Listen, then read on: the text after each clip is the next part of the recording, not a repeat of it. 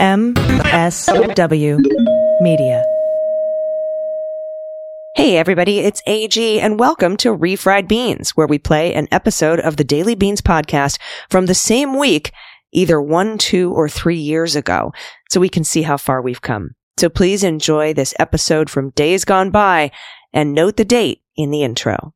Refried beans. I like refried beans. That's why I want to try fried beans, because maybe they're just as good and we're wasting time.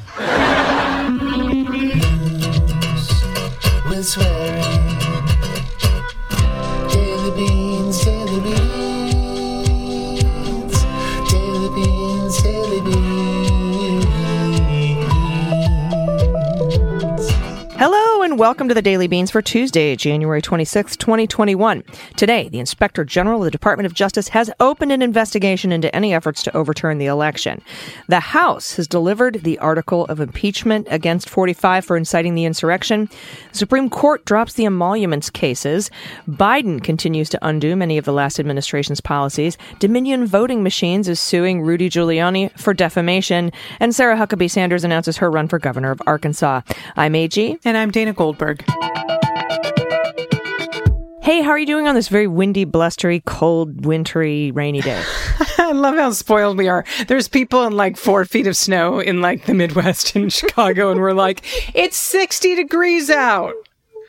And there's fireplaces and things like that. I'm okay. I was a little low energy today, but even hearing your voice and starting to record has shifted me into a different space. So we're gonna do it. We're gonna do it.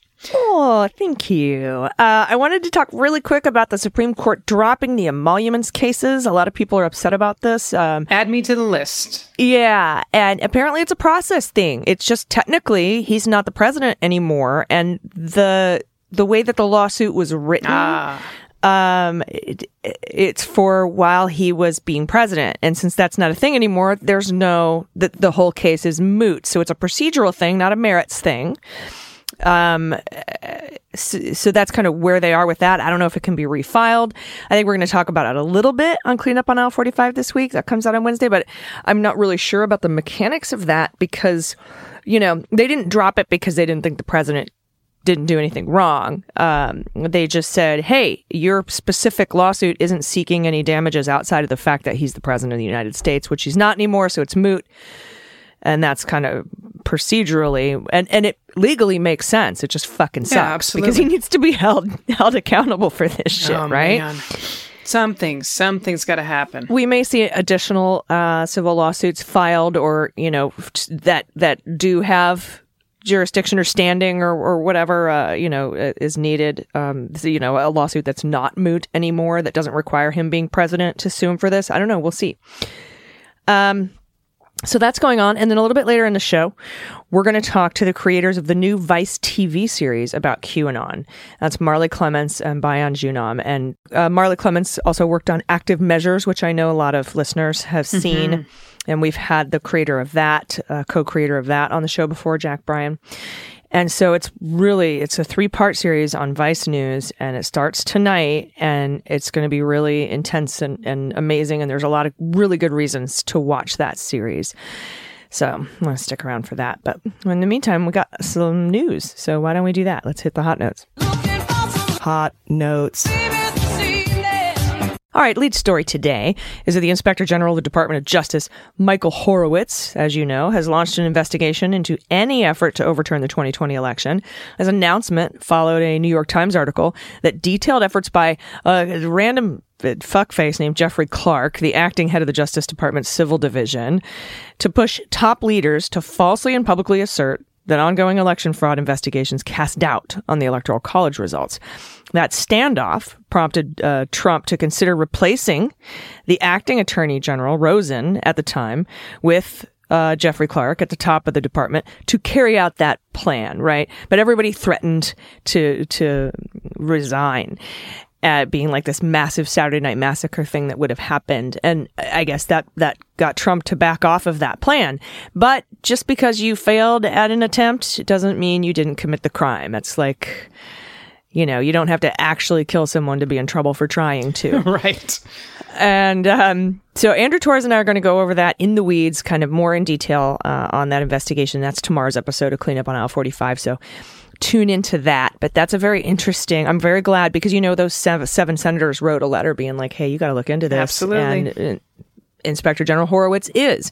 And, we'll cover who Horowitz is in case you're new to the show. We've talked about him ad nauseum on here because of all of his Inspector General investigations into the Trump-Russia stuff and the Carter Page FISA warrant and everything that was happening. He's the Inspector General that was there throughout the tenure of the Trump administration. Well, hopefully they will find some. I'd love to see some criminal referrals, if you will, coming out of that investigation. There's a lot more cleanup going on in the White House at this point. Lots of news from Biden. Biden has announced that he wants to replace the entire federal fleet with electric cars. It's a good thing. He's resuming the process of putting Harriet Tubman on the $20 bill just to piss off a bunch of racists out there. I wonder if they're just going to burn their money to own the libs. You think they're just going to burn $20? Yeah. How long before they start torching their notes? He has not ruled out using budget reconciliation or the elimination of the filibuster to get the American Rescue Plan passed, saying how they proceed will depend on how negotiations develop in the coming days. I want to interject here because this is a kind of breaking news, not breaking, but it's sort of a little bit ongoing about this fucking filibuster thing, right? McConnell said, I'm not going to do a power sharing agreement until you promise me you won't get rid of the filibuster. Schumer says, I'm not going to promise you that. And now there's a standoff. There's no power agreement in the Senate. And so the problem is that there's all sorts of little tricks people are coming out with, like, oh, just change the rules or, nuke the filibuster or do a mini nuke on the filibuster. Like how back in the day, they didn't nuke the entire filibuster. They just nuked it for federal judge appointments or nuked it for SCOTUS appointments. Well, just nuke it for this particular power sharing agreement thing. The problem is that we don't have 51 votes to change the rules, to do the mini nuke, to do the maxi nuke, whatever it is you want to do. You have to have 51 votes. And we don't. Kirsten Sinema and Joe Manchin, particularly Joe Manchin, are refusing to nuke the filibuster. And Manchin took it a step further, saying he will not vote for anything that would even touch or allow anyone to touch any portion of the filibuster. So we're kind of at a stalemate. And so I'm sitting here racking my brain thinking of ways to do this. Everyone's telling me, well, Claire McCaskill just had an idea on Ari Melber, but I haven't watched that clip yet.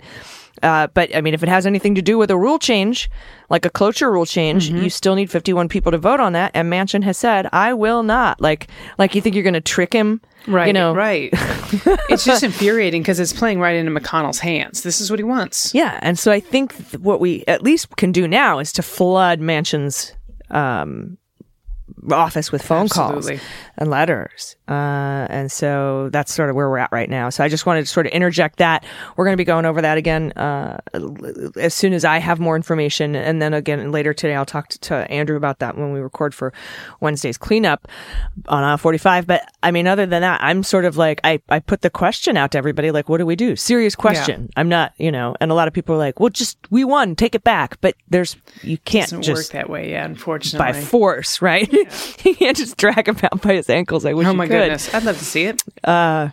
So I'm trying to get an answer on a way that can be done without Manchin having to vote on it. Because like I said, he is absolutely refusing to do anything that would eventually lead to or get rid of the filibuster. So, well, if you hear anything, you get updates, share them with us ASAP.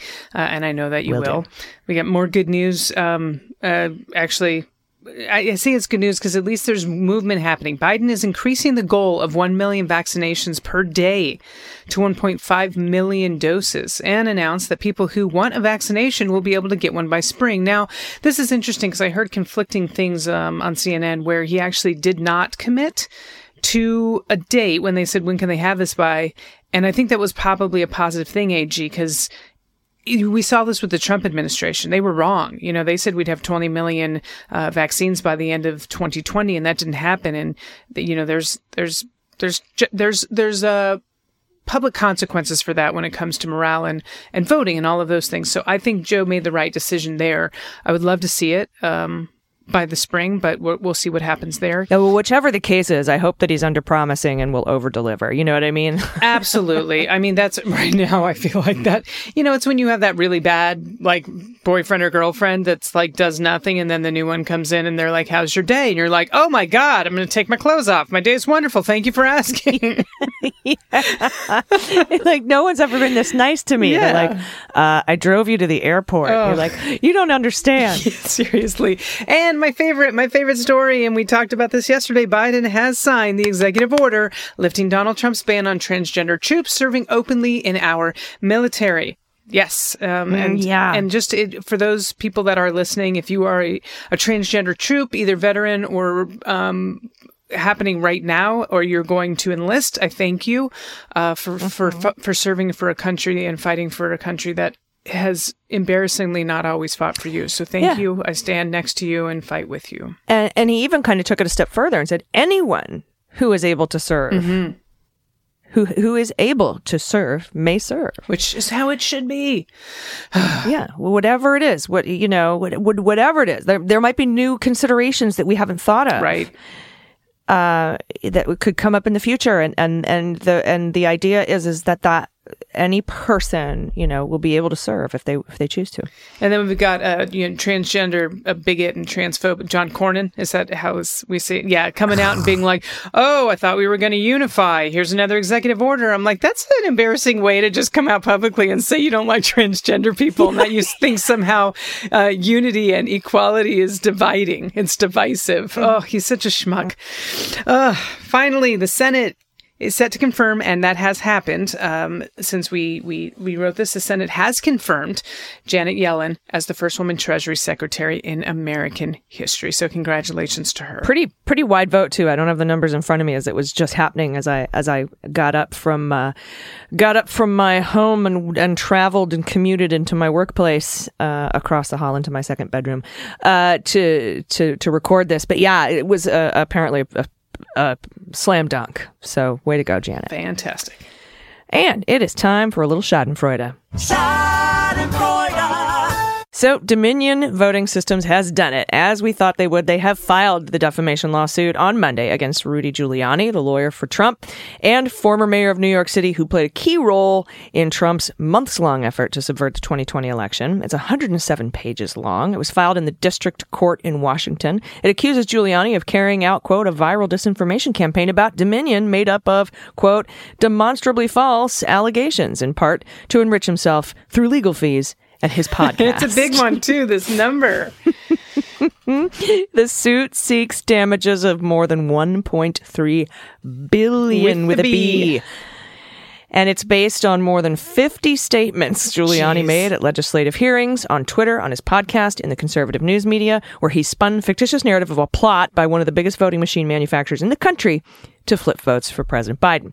Giuliani has faced continuing fallout for his highly visible efforts to reverse the election outcome. This month, the chairman of the New York State Senate's Judiciary Committee formally requested that the state court strip Giuliani of his law license. So that's fun. And, we're going to see a lot of consequences for Rudy Giuliani. I know that ongoing investigation is still happening in the Southern District of New York. However, we don't know if Giuliani received a pocket pardon or secret pardon from Trump or not. And we won't know until charges are filed. And we'll see if a motion is filed by him to dismiss based on a pardon. Then we'll know. Oh, I just wish we could get these before, someone bring charges, so before the Senate has to vote. Because I'd really love to see what kind of shady shit he did after he went out of office.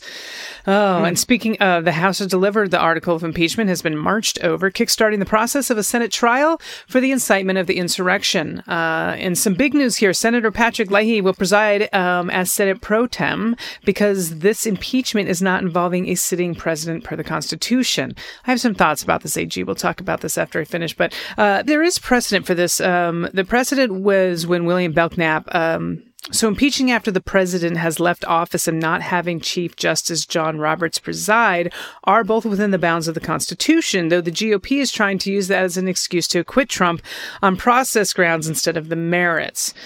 William Belknap was impeached after he left his office, and because he was out already, President Pro Tem presided over that too. Now, he wasn't the president, Right. but they had the President Pro Tem preside over that because he was no longer in his job. And to me, I want to know what you think. And as we finish up here, I don't understand why you would pick someone so partisan just to rile up the GOP and what feels like giving them, just any sort of leg to stand on. It's not, they don't have one, but they'll try. I just don't understand what was the point of switching them out. Can you tell me and the listeners? Here's what I think. Here's my thoughts. They don't have the votes to convict. Right. And they're not going to get the votes to convict, no matter what sort of evidence comes out between now and then. So it's better to have a friendly presiding who will allow for witnesses, say. Okay. Maybe we'll get more information out to the public about this.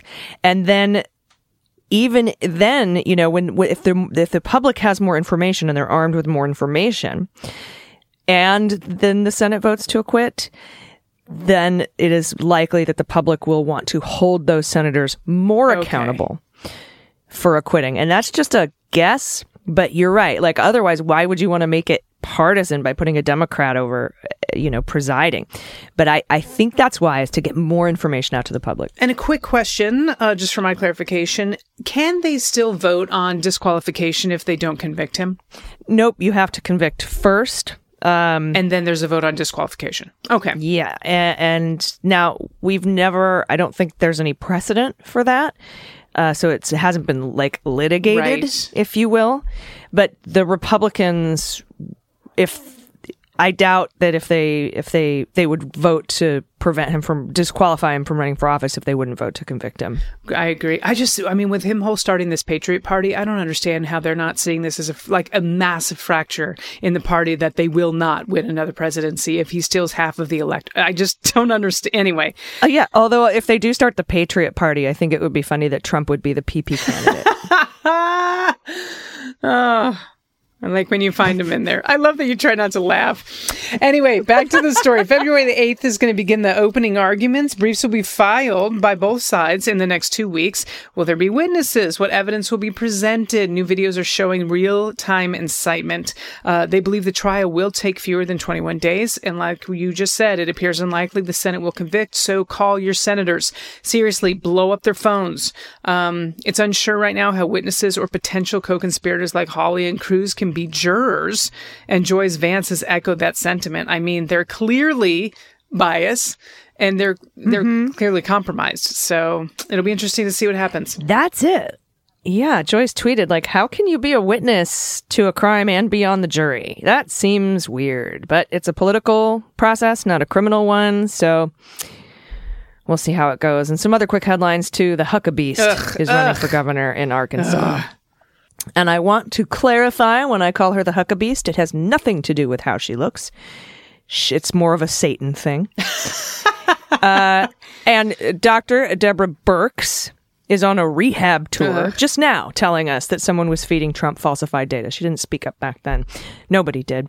And National Guard troops have been asked to remain in the Capitol as the impeachment trial approaches, and because March holds significant dates for QAnon, including March 4th and March 6th. And we'll be right back with the creators of the new Vice TV 3-part series on QAnon for more information on that. So stay with us. After these messages, we'll be right back. Hey, everybody. Welcome back. Today, I am joined by some experts on QAnon and what's going on with that group. I am joined by Marley Clements and Bayan Joonam, and they both have worked for think tanks like the Brookings Institution. And we know Marley Clements was a partner working on the Active Measures documentary, and we've had Jack Bryan on the show previously. And Bayan, you were a partner and head of Soul Pancake and worked on multiple productions there. And now you guys are joining forces to work on a 3-part miniseries documentary about QAnon that starts tonight on Vice TV at 10 p.m. Welcome. So I'm so happy to have you. Thank you. Yeah, it's a pleasure to be here. It is an absolute pleasure to be here. Very excited. Thanks for having us. So with the success and deep dive of active measures. I am really looking forward to this, and I'm assuming you're kind of taking sort of the same angles or wanting to really dig in and understand what's going on with the QAnon community. Yeah, so it's actually interesting. Bayan and I decided to do this together sort of immediately post active measures. Like I think the night of the active measures premiere, we talked about it that day. And we did come at this from a bit of a different angle. We certainly do the deep dive into the background and who's behind it and sort of origin story and its impact on society. But we do take a different format where we're hosting and, so we are involved and getting to spend a lot of time with the Anons and meeting the people within the community as well. So this is a bit different format from active measures, but certainly the same rigorous research and principles apply. And I'd like to ask you, with this particular documentary, besides just awareness, what are some of the missions? Like, what is your vision about what this particular series can do? Yeah, I think that, you had hit it on the head in our conversation earlier, which was this was different because we really wanted to contribute to the conversation by starting to understand what the beliefs were so that we can better engage with friends, family members, or anyone you might know who believes in this, because the problem was much more widespread than I think anybody was willing to discuss when we first started researching this. So our mission was, I think, to try to provide with a, sincere sense of curiosity in understanding what is it about QAnon that drew so many Americans to leave even their friends and family in favor of loyalty to this kind of anonymous internet figure.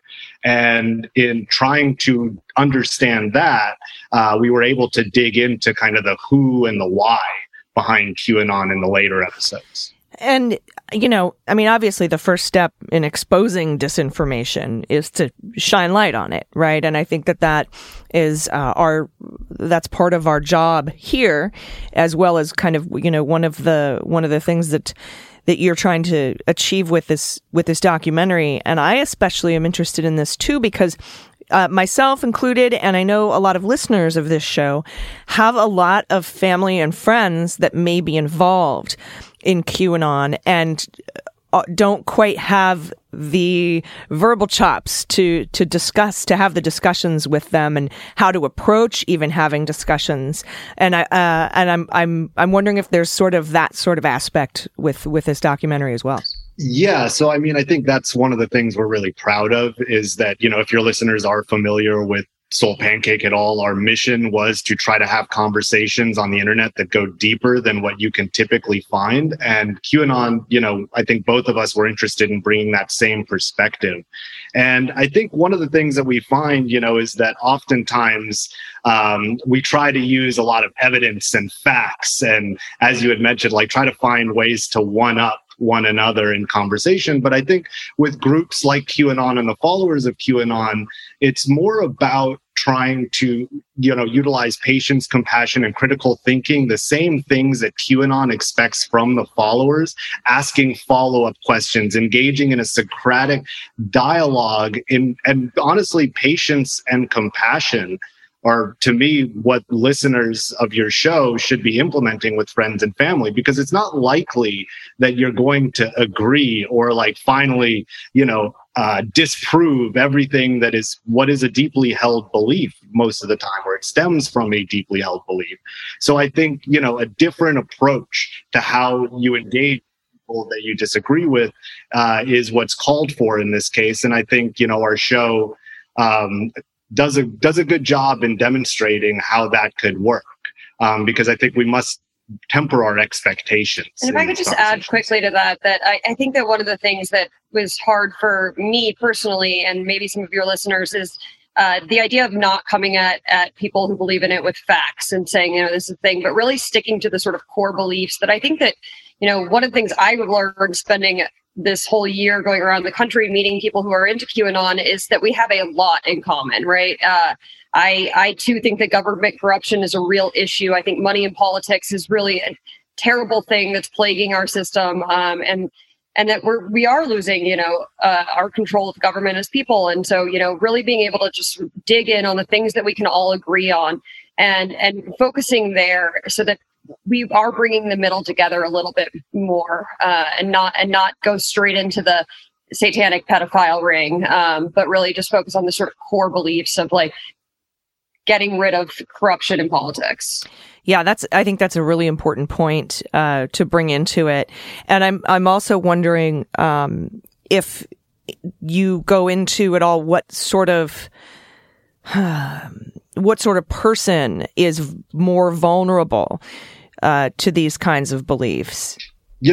One thing that we don't talk about on the show, but I think is something that is worth considering, is that we have a number of epidemics happening in the country at once. And so in thinking about it as a Venn diagram of like, where did the vulnerabilities lie, whether it be, the economic crisis we're going through, whether it be the opioid crisis, that's happening, and all of these things compiling upon one another.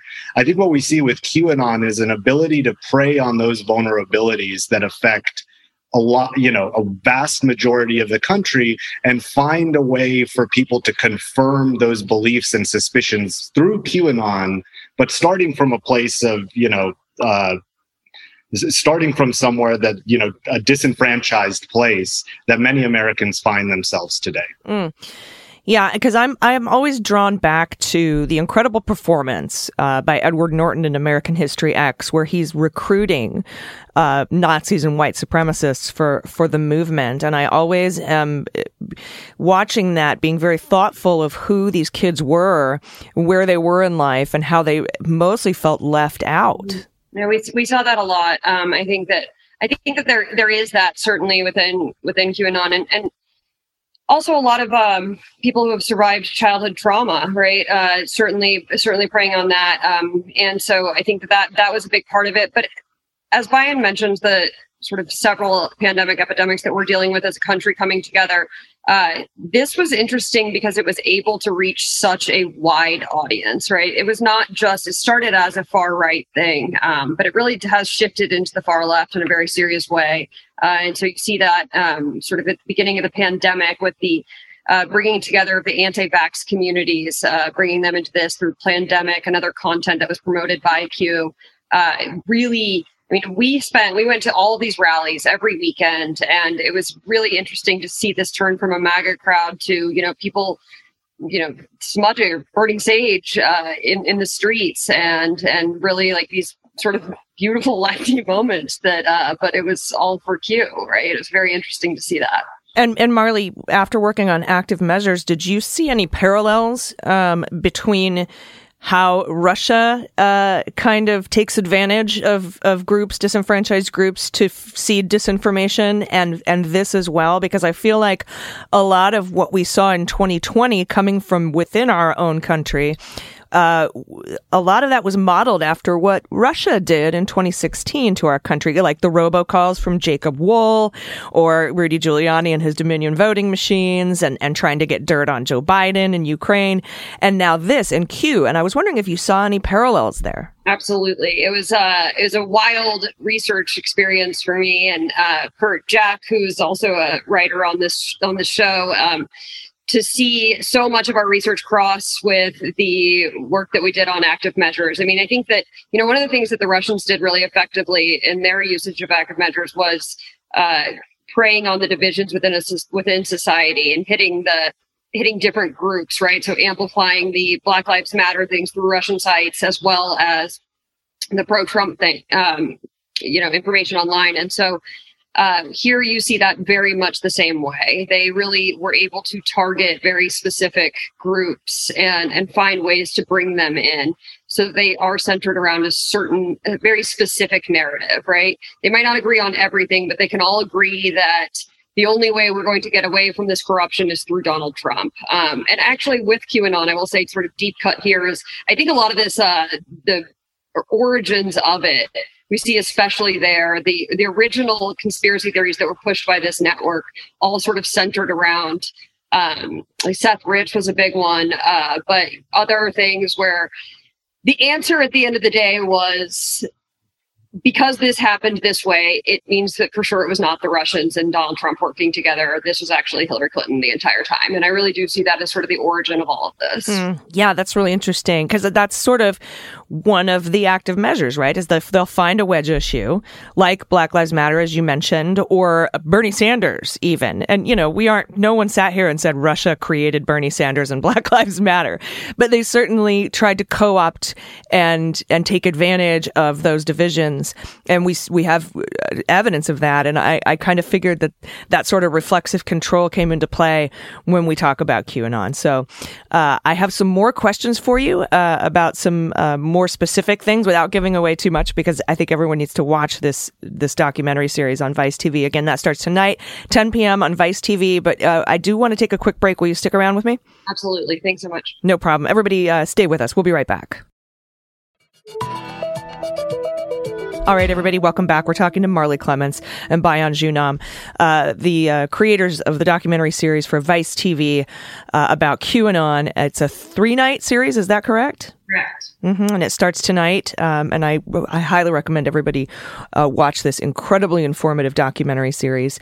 And to bring this back in, we were talking a little bit about Russian active measures before, and I wanted to talk about kind of the linchpin here, or at least one of them, which is Michael Flynn.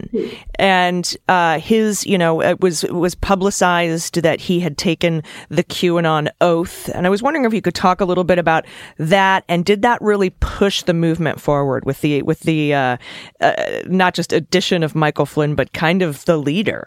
Yeah. And we like talking about this because we, kind of shift between these two extremes when discussing the origins of QAnon, right? And there's one story that looks something like, this loser in a basement somewhere started this thing and it went viral. And then there's another story that exists where there were people with the actual operational and tactical skills demonstrated through their career to pull off something like this. And so what our series does is it takes a deep dive into investigating the validity behind each of those theories and seeing how maybe it's not a mutually exclusive thing, how maybe over time QAnon has changed hands, how it's evolved, and how members of the intelligence community and military community have been involved for a very long time before it was posted publicly. Yeah, and we just learned, I think, over this weekend that 1 in 5 of the insurrectionists are former veterans, former military, and so when I was early on watching some of the videos of the insurrectionists going up the Capitol steps, they were in that formation with hands on the shoulders. And I was like, that's not the guy in the basement that we're talking about. These are the zip tie guy, for example, who was just denied bail.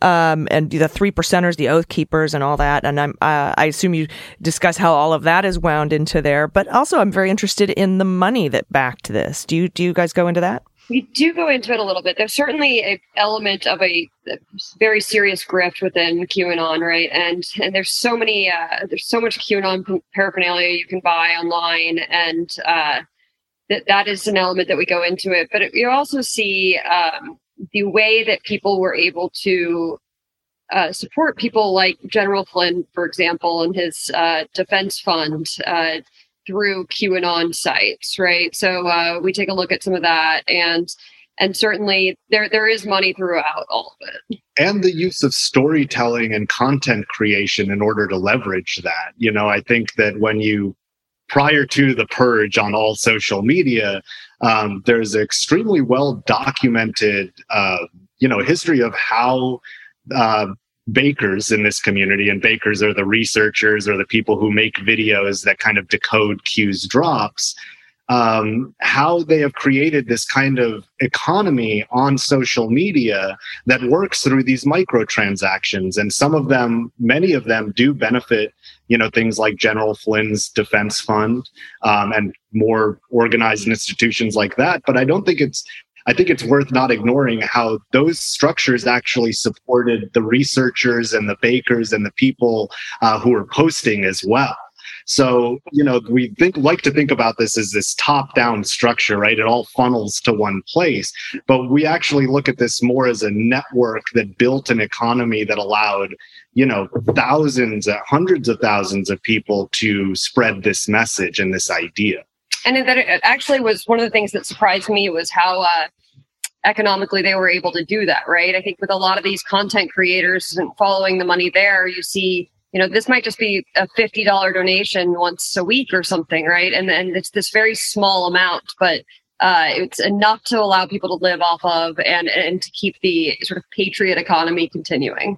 And also to buy loyalty in a certain sense, in order to get goodwill. When you think about a lot of these folks who have research and technical skills, on the internet, whether that be in hacking or otherwise, these are folks who I think in some of the cases that we look at in our documentary, these are folks who are easy to, reach out to, have a favor. And that was just off of a $35 donation every time they do a live stream. Mm-hmm. So it's not what you think, right? With these kind of spy thrillers when you watch them of here's this big lump sum amount. What we found was a much more sophisticated network, a decentralized kind of model of micro transactions that went across, thousands of platforms and channels. Yeah, and then you're fiscally engaged, right? Then, which is just another kind of claw into the brain. And these narratives are excruciatingly creative and engaging. I remember when I was 13, I was convinced that my friends and I had summoned a demon through a Ouija board, and we spent months trying to defeat this demon through astral plane dreaming. And we were 100% convinced that this was right. Now I was 13, but when the story's engaging, it can be very powerful, and so that's kind of why I wanted to talk a little bit about the gamer aspect of this, and then also the idea of intermittent positive reinforcement. It is the strongest Pavlovian response that we have as humans. That's why gambling can be so addictive, right? You don't know when something's going to hit, and when it does, it's got a much more force in pulling you in, and they are just so good at continuing to move the posts to the next thing. And so I was wondering if you could talk a little bit about that kind of psychological engagement. Certainly, yeah. No, I think that's one of the smartest things that Q was able to do, and the way to really, really engage so many people was keeping this gamified model of one of our interviewees calls it going to college for the deep state, right? It's this constant flow of information where you feel like you are rewarded in the way that you would be in a class because you are the questions that are posed on the boards. You're then forced to either watch a baker do it to explain it, or to do your own research on it, which is what they push, the do your own research. And in doing so, you become so engaged in the same way that you did with that demon at 13, right? Like you saw that demon in the Ouija board yourself, and so you can't really back off of that quickly. We all saw it. We were there together, and we need to go in more. And I think that QAnon really does that in a very sophisticated way. Yeah, and then it feeds itself, right? Because if something goes wrong, it's the demon, and then and it's because we haven't vanquished it yet. And I think that's like a kind of a very direct example, but. You're exactly right. I have to agree with you 100% on this. For sure. And within the internet, you're doing your own research, and the data voids that are provided, that there's a gap in information. If you're looking into, Comet Ping Pong or adrenochrome or whatever it is that Q is pushing, well, there's not going to be a New York Times article on these things. There's not going to be some sort of peer-reviewed journal where you can find actual research on this. There are going to be a bunch of websites by Q people, and you're going to read these websites and you're going to think that you came to this independently, but really it was part of this network. Yeah, and something that we talk about is like kind of the gamification of confirmation bias, right? Where you could kind of look at a set of facts and really just pull out the things that confirm your like prejudices. And so when you think about Q, it's like this information highway, right? Everybody's putting up and down what they think Q might be talking about. And there are these on-ramps, and these on-ramps, whether it be kind of the adrenochrome child trafficking theory, and Save Our Children, or that, Hillary Clinton is a demon, or that 9/11 was fake. These are all on-ramps that QAnon was able to use so that everybody, whether you're Democrat or liberal or rich or poor, you can kind of find your lane, confirm your own bias through this this set of information that's asking you to tell me, what does this mean? Explain it to me. And so people, would come up with the most outrageous interpretations. And then the way that engaged with platforms like YouTube or Twitter or Facebook was that, kind of the most outrageous interpretations won. Those were the ones that were spread far and wide. Those are the ones that got 50 comments in the first hour. And therefore, created a baker celebrity within the QAnon community.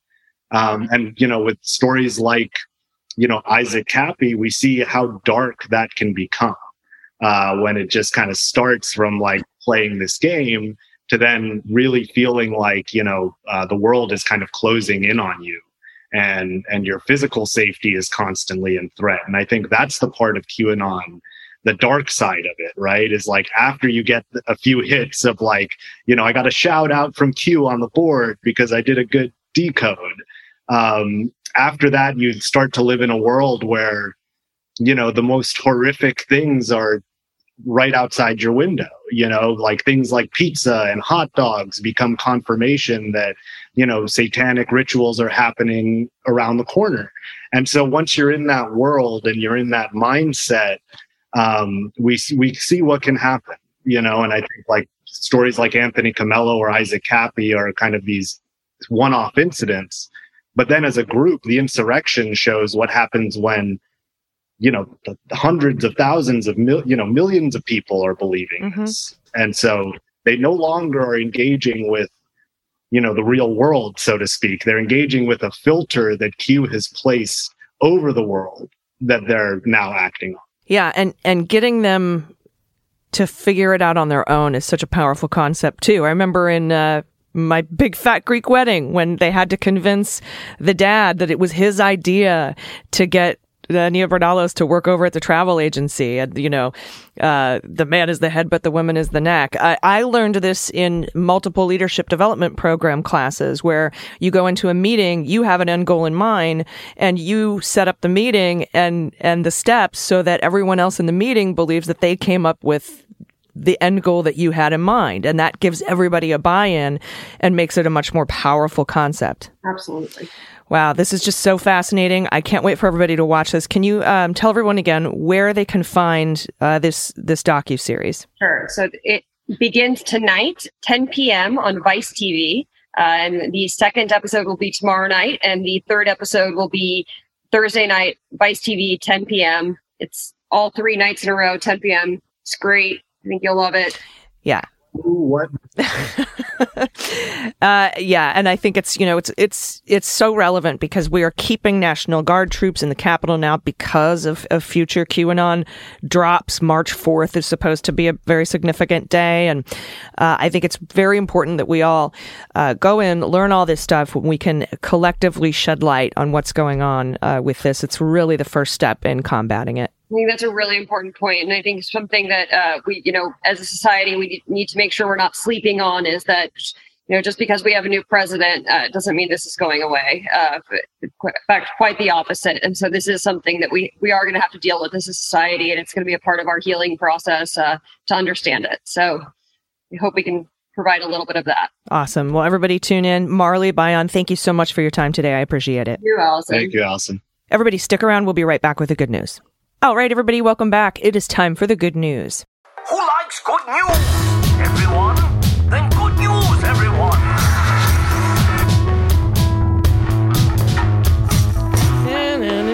Good news, good news. And a well-earned good news sesh today, I must say. Indeed. I must say. Well-earned, everyone. Well-earned. If you have any good news or confessions or corrections or anything, you just want to say hi, you can do that by going to dailybeanspod.com and clicking on contact. And that's how you reach us. And then we will give you a shout out unless you want to remain anonymous, etc. So, first up, from Michael, pronouns he and him. Greetings, Beans Divas. I only discovered your pod this summer, and while I regret I didn't get to rely on you as a mental health sustaining resource until then, I'm grateful to you for helping me through this autumn and winter of madness. Correction. Ooh, a correction. On Friday, you referred to Amanda Gorman as the inaugural poet as Poet Laureate. She is not. Poet Laureate is an official federal appointment with the Library of Congress and is held by Joy Harjo, the esteemed Native American Muskogee Creek Nation poet, currently serving her third term. The cynic in me assumes her title was renewed twice only because the gilded pustule in the White House couldn't be bothered to sign off on a successor, but no matter. Harjo, I don't know if it's Harjo or Harjo, deserves the accolade. Ms. Gorman was, in 2017, the inaugural National Youth Poet Laureate, an honor given by Urban Word, an independent arts program in New York City. Not quite the same level of prestige, but on the basis of her performance at the inauguration, it's probably safe to predict that it will only be a matter of time. Thank you again, AG and crew, for keeping me and all your listeners informed, engaged, inspired, outraged, hopeful, and sane. What a nice gamut of feelings. Pod Pet Tax. Attached are the album cover photos of our own Fab Four.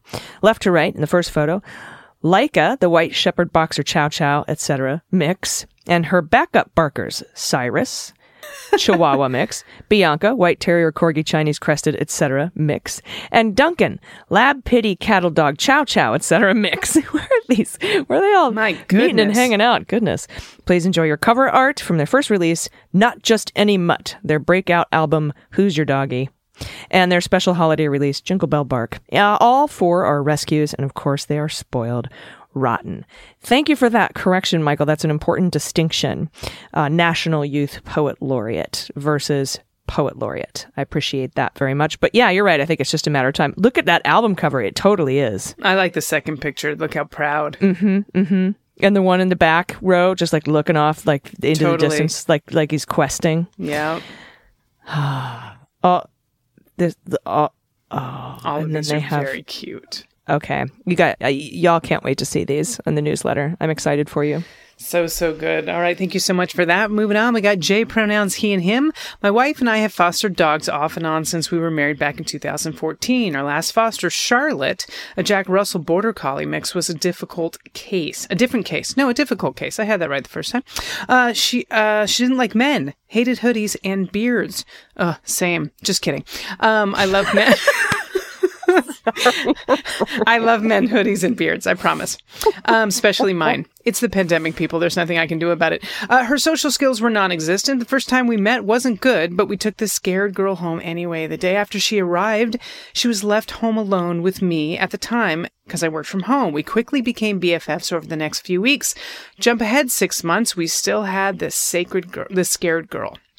Now, I was getting a haircut, and during the small talk, I discovered the girl that cuts my hair. Her boyfriend is who rescued Charlotte from her situation. I was stuck in the small chair. World.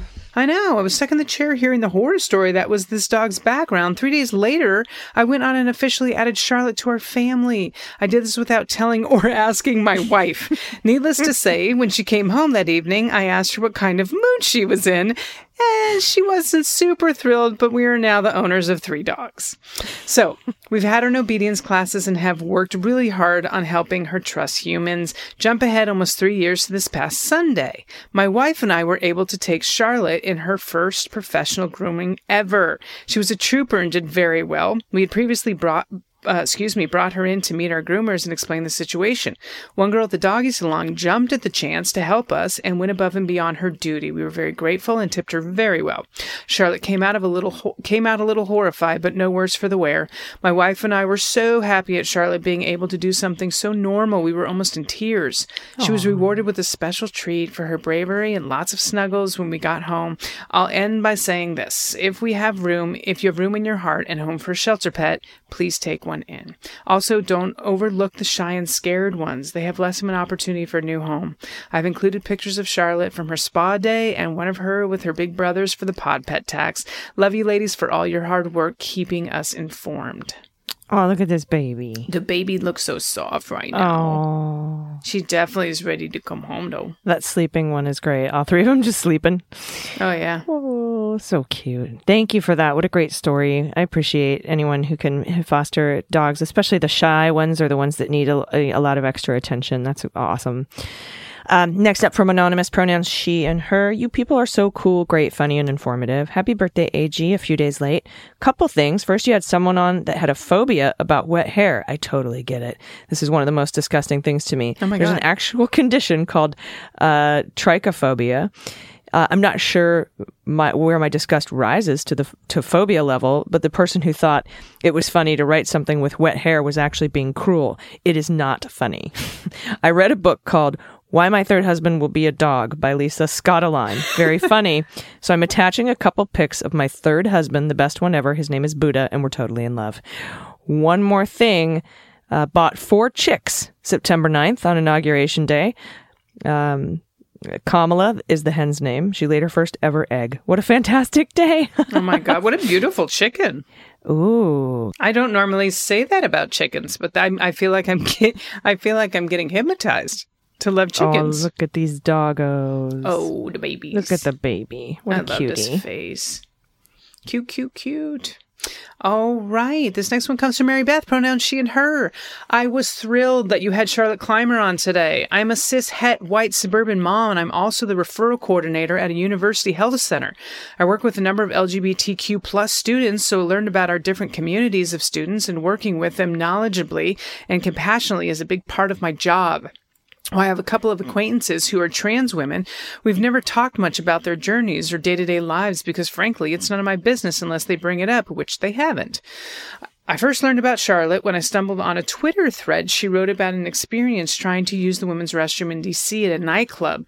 She writes so poignantly that one would have to be a literal rock not to be moved. She's been instrumental in my education about the experiences of trans people, and I'm so grateful for her honesty, her advocacy, and especially her graciousness. I hope you will continue to have her on at the pod. For my pod pet tags, I am including a picture of my niece's dog, Ronnie, wearing her RBG t-shirt. We took this for an Instagram post for our tap room. So this is also a shameless plug that if and when you go back to doing live shows, if you're ever in Portland, Oregon, we'd love to host an after party. It would be thrilled. I will keep that in mind as well as I perform in Portland usually once a year when there's not a pandemic. This pod pet's adorable. Charlotte is incredible. I mean, Charlotte, the other thing is she's so very funny. She also has one of the fastest minds I've ever had the experience of like interacting with, which is why she was the rapid response coordinator for the Human Rights Campaign, but she's incredible. So I'm glad that she's been able to touch so many people with her Twitter feed and her story and everything else. She's amazing. Yeah. She's witty. She's fantastic. She's funny. She's incredibly brave and just so awesomely outspoken. I love her so much. I really do. And it was an honor to speak to her. We've had her on once before. If you want to search back through the old Daily Beans archives and listen to another interview we did, and I'm sure we'll have her on again. She's just absolutely super gracious about stuff like that. And I realize I haven't done any new episodes, but if anyone wants to go on anywhere, podcasts probably where you find your beans, and look up Out in Left Field. It's the podcast I normally host outside of the Beans. And Charlotte was my first guest. So you have to go back a little bit for the episode, but it's worth listening to. She's amazing. Yes, 100%. Yeah, Out in Left Field is such a great show. Thank you, dear. Seriously. Next up from Stephen Parker. Captain, CPT, Infantry, U.S. Army, retired. Thank you for your service, Stephen Parker. Hi, longtime MSWDB supporter and fan. A correction with love. U.S. Army Rangers, the 75th Ranger Regiment, are not, as mentioned on the latest Daily Beans, are not special forces, as twice said. They are special operations forces, which includes Special Forces, Green Berets, Rangers, Civil Affairs, and Psychological Operations, the SOAR, or Special Ops Air Regiment, and the Delta Force, and some other elite units. So U.S. Army Rangers are Special Operations troops, but not Special Forces troops. Okay, cool. Oodles and oodles of newly minted Army lieutenants go through the 3-week Ranger training and wear the Ranger tab before they go onto their infantry, artillery, military, police, transportation, supply, finance unit, etc. To actually be a Ranger, one must be assigned to the Ranger Regiment. Yeah, I think that's what Charlotte was saying. As your guest points out, saying you served as a Ranger when you only went through the 3-week Ranger course is an unpardonable faux pas in the Army. I was Special Operations U.S. Army infantry officer, now retired. Now here's the compliment portion. I love your work and followed closely since the beginning of the Mueller investigation. I love the pet tax. Most of the time you're preaching to the choir with me. I love Amy's Court and the chosen cases, hair in the shower, etc. That's what the other person was bringing up. For pet tax, I'll post the wonderful rescue kitty I lost last spring during the COVID lockdown. I adore my tuxedo cat, Nikki. Dude, tuxedos are the best. Some college student threw him out as a 5-year-old, and I took him home before a huge ice cream... why did I say huge ice cream storm? Before a huge ice storm hit. He had a greatly enlarged heart, but I hoped he'd weather that. And he was with me for 12 years. Quite the hunter. He cleared 3 successive yards of 1,000 moles. Wow. So the yards went from furrowed messes to no moles at all. He was always the strongest and quickest cat. And he was the most loving to the other cats I had. I tried to wash and cuddle them, but they mostly snubbed him. He would look a little sad, but then he'd try again next time. He patrolled the neighborhood, ranging down the streets and into the woods. My neighbors all said, yes, we love Nicky. He comes by every day. One incident reveals his soul. Our timid silver tabby boy, Willie, was on the back porch. I saw movement through the window, and the 40-pound half pit bull, who is always kept in his yard, had escaped and was charging Willie, who shrank back against the wall, helpless. I love dogs. I love them, and I know the signs that a dog is playing or just trying to scare someone or actually attacking. This dog didn't bark. He was going in for the kill, and he charged, and his mouth was opening. From across the yard, Nicky, the fastest of the fast cats I've owned, zoomed in between the charging Pitty and Willie, and in that one instant, turned and charged the dog. All this was in an instant. The pit bull tried to grasp Nicky in his jaws, but Nicky struck his muzzle with both front paws. The dog recoiled and then, enraged, dove in with his jaws open, lips curled back to kill. Nicky stood his ground and hit the dog with his claws again, causing him to recoil. I came boiling out of the back door, and the pit bull saw the fire in my eyes and wanted no part of me or Nicky, and ran away.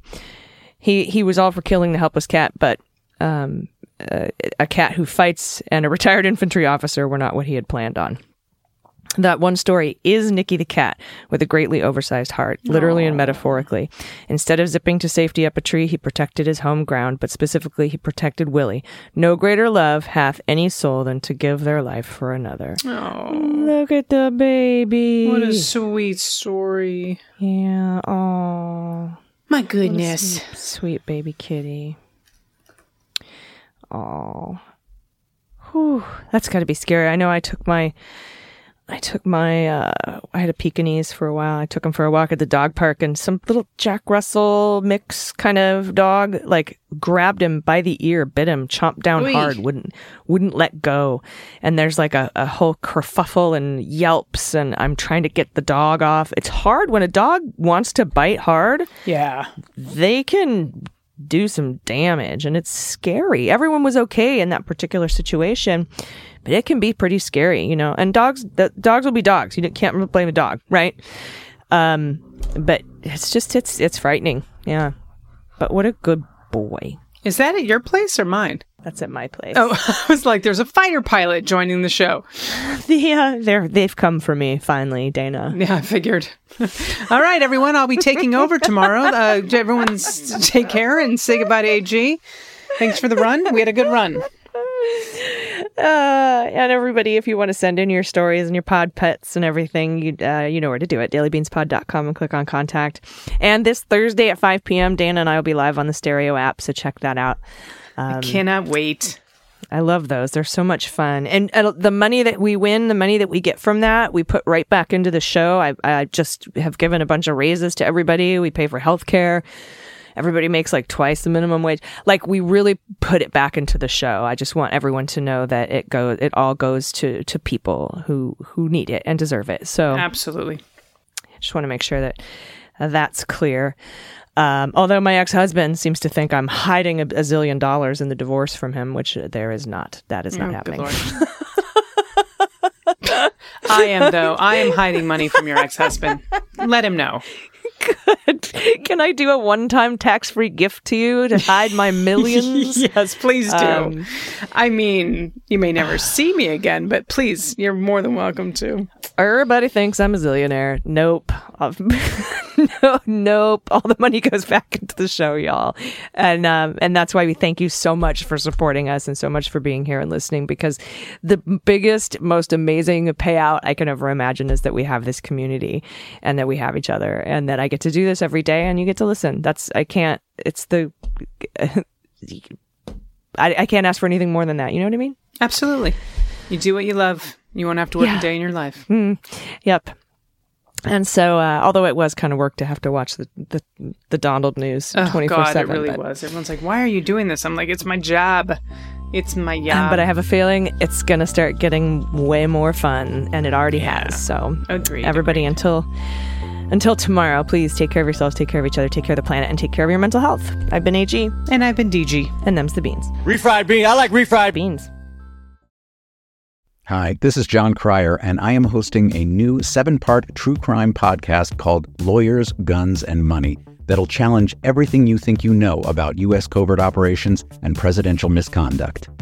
From Jack Bryan, the director of American PSYOP, comes the incredible true story of John Mattis, a newly sworn-in Miami public defender in the 1980s who has found himself completely in over his head. I step off the plane, and there is a van with a couple guys with Uzis.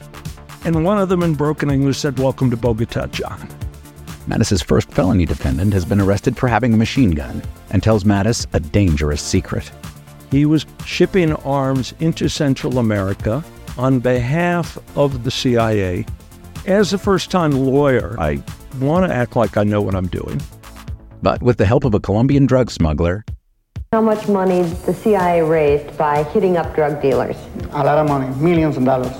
An Alabama mercenary, they were prepared to die to the last man. I saw this in them. I saw the fire in their eyes. And they made me their war chief. And a newly elected senator, John Kerry. We are looking at allegations of drug running, gun smuggling, conspiracy to commit murder and murder itself. He'll fight to free his client. The judge said, "Show me in a courtroom how we were at war." Expose an illegal war being run by the White House. I mean, I wanted him involved, but I didn't want to be on record as doing it. And somehow stay alive in the process. I just escaped a kidnapping by the CIA in Costa Rica. This is Lawyers, Guns, and Money. So you have a man in an Armani suit standing on the bow of a boat with a rocket launcher and says, "If I lose sight of you, I will launch. You will be vaporized." Available everywhere starting October 29th, or get it ad-free and early starting October 22nd at lawyersgunsandmoney.supercast.com. There you'll find bonus episodes along with exclusive content. Subscribe now.